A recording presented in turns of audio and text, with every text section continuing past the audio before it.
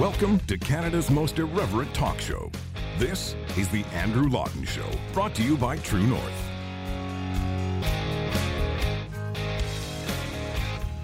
The Andrew Lawton Show starts right now. Welcome to the Andrew Lawton Show, Canada's most irreverent talk show here on True North. Good to have you with us as we kick off another week in July. The summer is coming down here. It is like 35-degree temperatures, so I'm glad that I'm holed up in the basement studio, which has a nice 16 to 17-degree chill sometimes. So I'm not looking forward to the new studio in the winter, but for now it's actually quite nice. We'll rename it the Meat Locker before long, depending on how things are going. In any case, let's talk about all the things that are happening right now, because a few items on the 2020 bingo card that I didn't have. The first was President Kanye West, and the second was bubonic plague. These are two things that I didn't know were coming down the pipeline, but evidently are. Kanye West tweeted the other day, as a matter of fact, on the 4th of July, "We must now realize the promise of America by trusting God, unifying our vision, and building our future. I am running for President of the United States, hashtag 2020 Vision."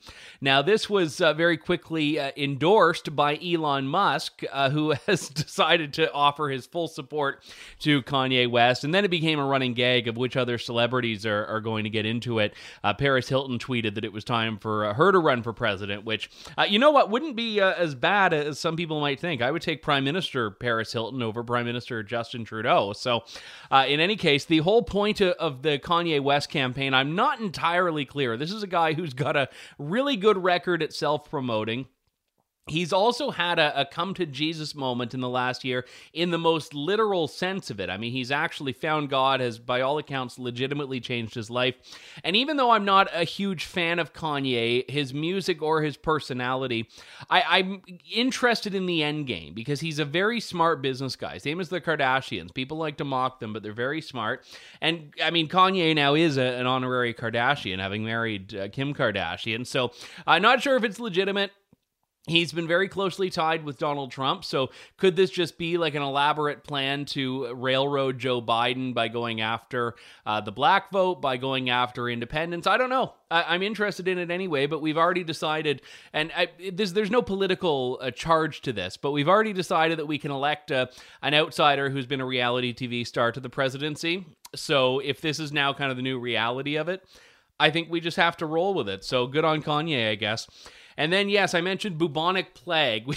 We've got another virus to worry about. Forget about coronavirus. Forget about murder hornets. Forget about dust storms. Forget about monkeys that transport the coronavirus. We now have in China, specifically in Inner Mongolia, a case of the bubonic plague. According to state reports, a herdsman is in quarantine, albeit in stable condition. However, officials are also investigating a second case because of the most feared disease in the world, the bubonic plague. But they say, it can be easily treated now. You know what? I'm not going to take this for granted, because in 2020, when anyone says, we can easily contain it, let me clarify. When China says, we can easily contain it, I think it's safe to say that we're, just when we start to wean ourselves off of coronavirus countermeasures, we can gear right back up to prevent another black plague. So this is how 2020 is going. You know, my wife the other day, we were cleaning the house a bit, and she came across a 2020 planner and said something along the lines of, how naive we were to think that anything could be planned in 2020, which I think was probably the most shrewd observation one could come up with. But not just about planning, by the way. I'm finally, in the last few days, learning that I get to go somewhere again. Yes, I'm going to be on a plane to Calgary in a week and a half, just for a couple of days. So this is like, for me, I used to travel a fair bit for work, just stuff to cover and other things that I do. And this is going to be like the first time in a while that I've actually been able to go anywhere. So, I mean, have they taken all the fun out of it? So probably, because you have to wear a mask on the plane and you can't touch anything and all of that stuff. And they closed down, all of the stuff at the airport where you might want to hang out. So if you've got a long connection, you don't really have anything to do. But it is a sign that we are getting back at least to some semblance of normalcy. But not too normal, because oh no, the public health bureaucrats don't like that. We had mostly across the country beautiful weather on Canada Day and the couple of days before and after it. And a lot of people, because they have been cooped up since March, decided, hey, I want to go out, I want to have fun, I want to get outside. And we've also been told, remember, that getting outside is completely fine, that outdoor transmission is virtually nil. That during the Black Lives Matter protest, for example, there was no spike in cases. In fact, very few cases at all from these, proving that you can all be outside doing whatever you want and there's no risk of contracting the coronavirus. And remember, Justin Trudeau was in the protests himself. Other public health officials and political leaders were in the protest. So I do not fault any Canadian for looking at this and saying, I guess it's fine for us to be outside. So when I see pictures of people at beaches, I don't think, oh my goodness, what menaces to society these are. I think, wow, I can't really blame them, because after all, their political leaders have been proving to them that there's no real risk of anything happening to you outside. So I saw this footage. I'm not a big beach person myself. I burn too easily. I hate the sun, and the water's always too cold for me. But if someone wants to go to the beach, I'm not going to blame them for it. But then you have this story out of CTV, where a bunch of beachgoers in Wasaga Beach in particular were told by the deputy fire chief, they couldn't even get the full fire chief there, that they were emblematic of the worst form of human behavior. This is what he said in a news report from CTV. Well, you've likely seen the images of packed beaches and the lack of physical distancing. The result in some cases, like in the U.S., massive spikes in COVID numbers. Those concerns have now prompted strong action from the town of Wasaga Beach. CTV's Craig Momney joins us now. And Craig, what is the town doing to stop that trend? Sean, with temperatures on the rise, it's no surprise people are flocking to local beaches. But for the past few weeks, the town of Wasaga Beach has been dealing with overcrowding issues, with yesterday being the final straw. Now town officials are cracking down. With limited things to do because of COVID and with temperatures on the rise, people are flocking to beaches around the region. But the town of Wasaga Beach says every weekend since June 20th, beachgoers have been neglecting safety measures, with Canada Day being the last straw. We saw human behavior at its worst, quite frankly. Many visitors displayed a reckless disregard for public health guidelines when ignoring physical distancing recommendations. So that was Wasaga Beach Deputy Fire Chief Craig Williams saying people going to the beach is human behavior at its worst. Now, I know it's still early. I have not yet heard of any coronavirus contractions from Wasaga Beach. I have not heard of any beach transmissions of coronavirus at all. I know other beaches as well, like Grand Bend, Ontario, were similarly busy and not everyone was wearing masks because, again, the messaging on this has been so mixed. We were told at first, don't wear a mask because it's bad for you, then wear one if it makes you feel better, to now, as we talked about last week, some municipalities saying you've got to wear a mask. But then everything went out the window when the protests were happening. Whether you think the protests are justified or not, all of the previous public health guidelines about, don't hang out with your neighbors and don't have kids' birthday parties and don't go to church and don't have funerals and don't have picnics and don't have your family over. And remember, at one point in Ottawa, they were saying, don't talk to your neighbor over the backyard fence or don't talk from driveway to your neighbor. So all of that went out the window when they started to say, you know what, if you're going to a protest, just try to be safe about it. You know, Theresa Tam had said, try not to yell. They said, maybe wear a mask. They said, if you can keep 6 feet, try to. Every previous bit of advice about what you have to do or what you aren't allowed to do outdoors was obliterated. So if someone says, you know what, I've been cooped up since March, this is now 4 months of my life, I haven't been able to go anywhere, I haven't been able to do anything, I haven't had much of a social life, I mean, I never did, but for them, that's a big problem, I get it. For them to say, we're going to go to the beach, if the politicians, the public health officials, the bureaucrats didn't want that, they shouldn't have started to change the advice based on the political narratives of protest. They should have stuck to it. Now, I would celebrate this, by the way. I mean, I wasn't looking for anyone to contract coronavirus at a Black Lives Matter protest. I was thrilled that no one did. A, because that's good for a healthier population if people aren't getting sick. But more importantly, because it proved that, okay, we can start getting back to normal. We've proved the concept that you can have big groups, big gatherings outdoor. I mean, what's the difference between having 10,000 people at an outdoor concert versus having 10,000 people in a park for a protest? Absolutely nothing. So if what the evidence is telling us is that people can do whatever they want outside, that would include the beach. You shouldn't need to have Black Lives Matter bathing suits on for going to the beach to be safe. If it's safe to be outside and in close quarters with other people, having a good time, then it's safe to do it no matter what the circumstances are, regardless of the moral worth of the particular activity or the particular venue at which you're deciding to partake in this. So, anytime people are not following the official guidelines, we can generally blame it on the fact that the official guidelines have changed. In some cases, they've changed 2, 3, 4 times. So in a week and a half, after that 14 days has elapsed from Canada Day, by July 15th, if we haven't seen any uptick in cases, then it will once again prove the point that we can get rid of a lot of these lockdowns, because clearly the bans on outdoor activity are not in alignment with the science. The restrictions on outdoor activities are not consistent with the science.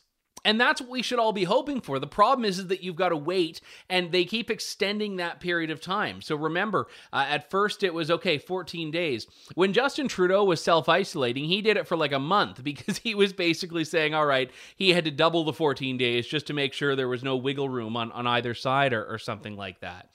But, the whole point of this comment from Deputy Chief Williams here, human behavior at its worst. This is being panned online, and I think justifiably so, because of all the things we're going to look at in human behavior. And by the way, I'm fine with exaggerations and literary flourishes and making a point, embellishing for effect, all of that.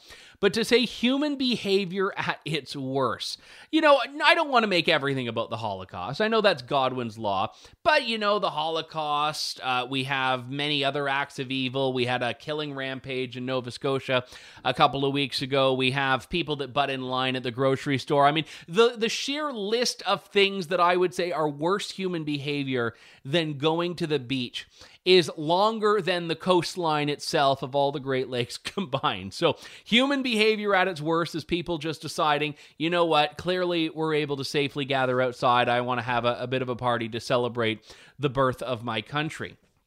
So this is going to continue, because right now everything just keeps getting extended. The border shutdowns are extended. All of this stuff is just getting renewed over and over again.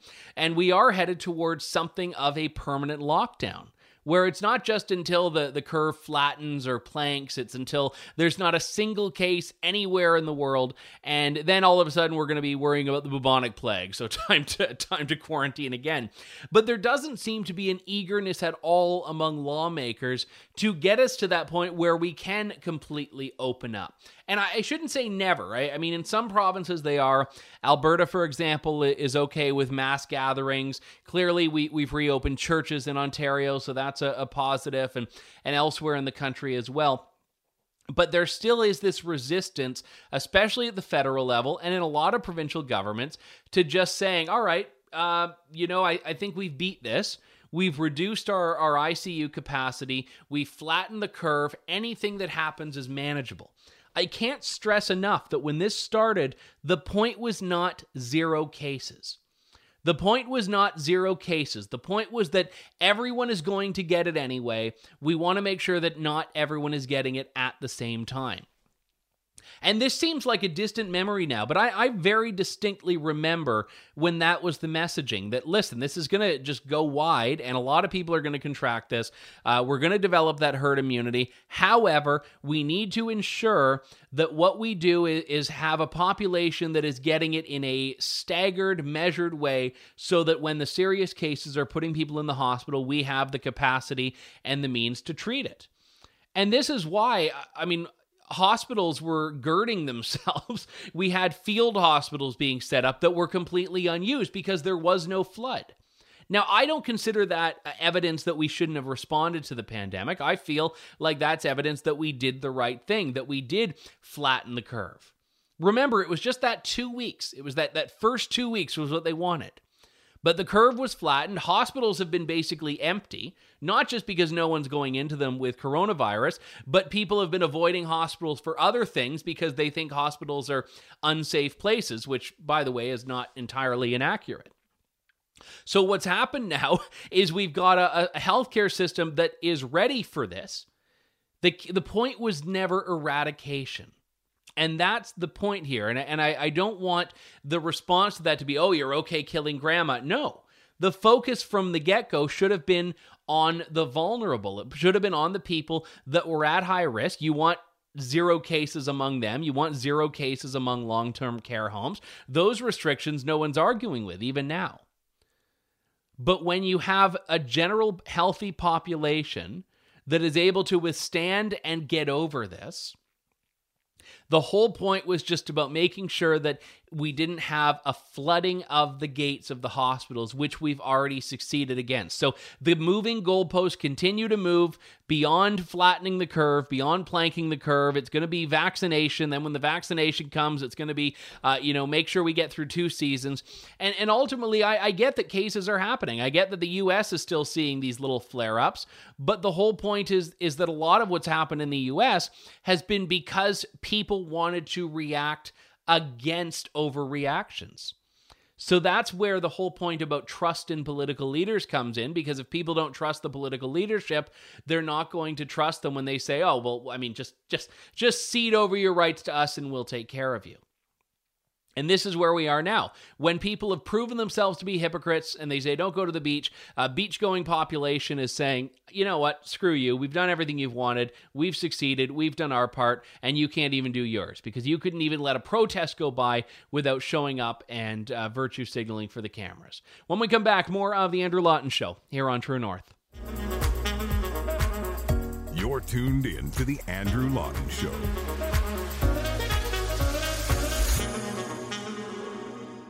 Another week and the desecration of monuments, statues, pretty much anything is continuing. It's hit close to home as well. We had last week vandalism of the memorial site, or what is going to be the memorial site for Canada's memorial to the victims of communism.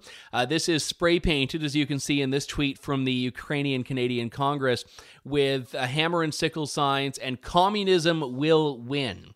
Now, is this an example of just a bunch of stupid teens or actual communists? I have no idea.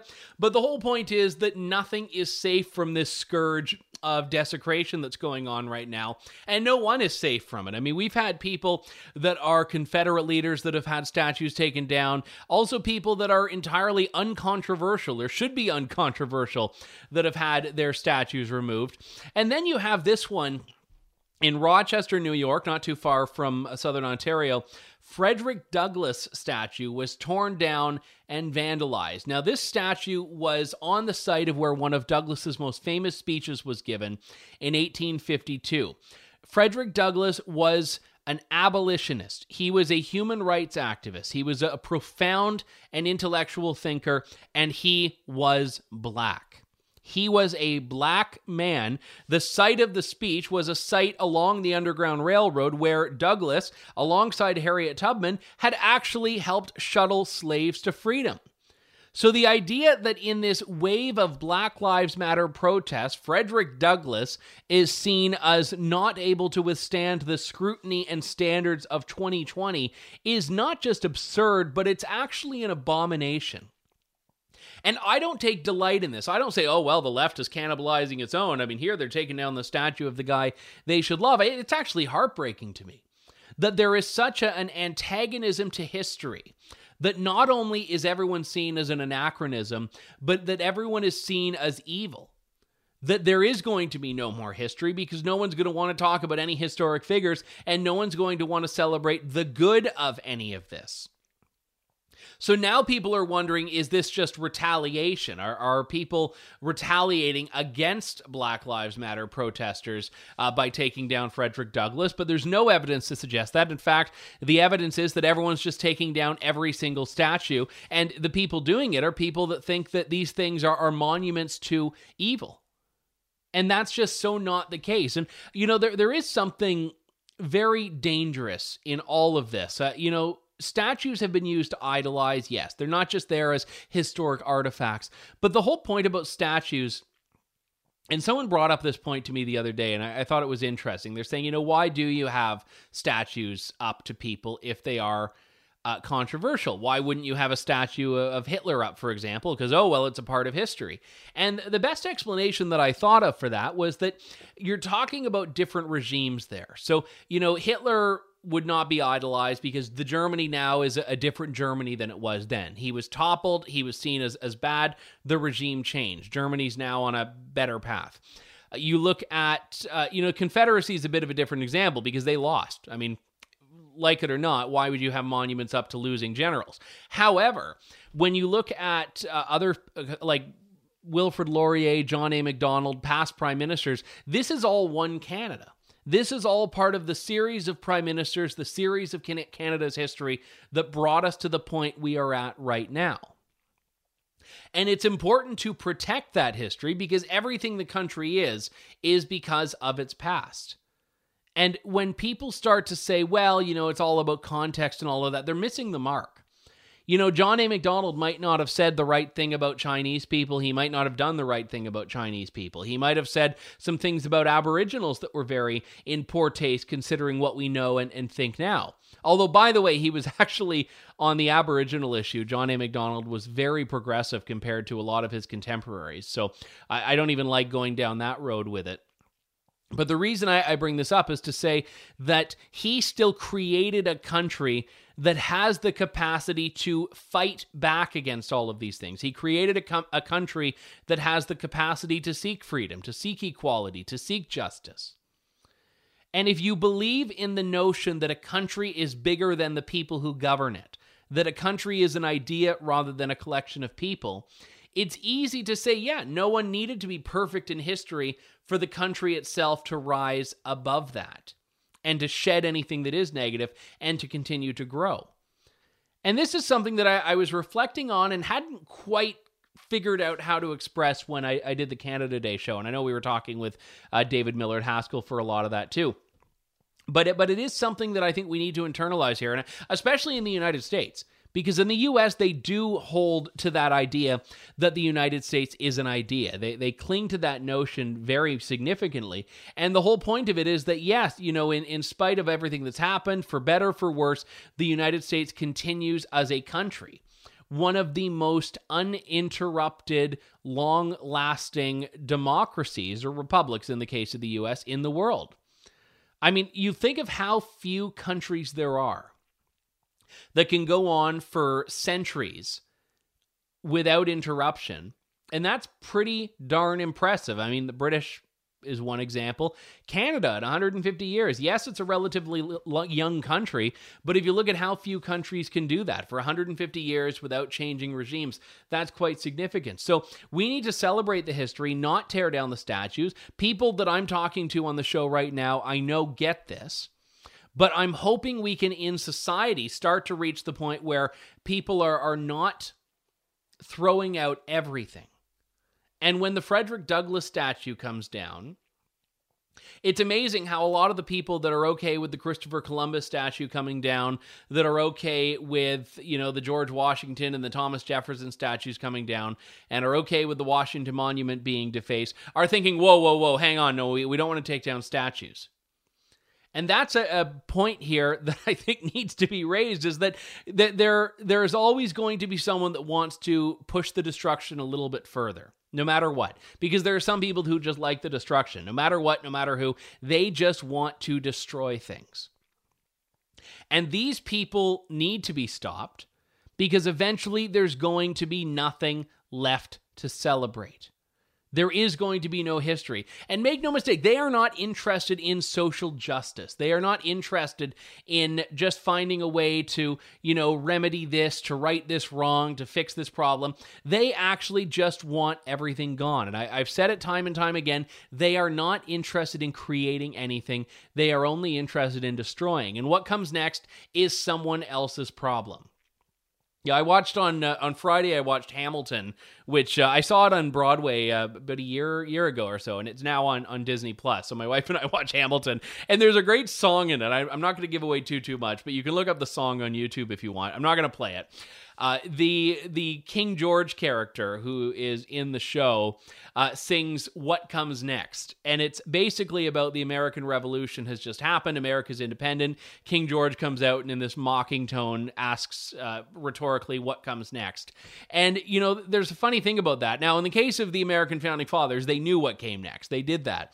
But in the case of the people tearing down the statue, saying we have to get rid of this bit of history and that bit of history, they have no clue what comes next. And what's worse is they don't even care. They don't even care. That is someone else's problem. They've done their part by pushing over a statue, but you know what? It's a heck of a lot easier to topple something than it is to build it. And they're not interested in the building.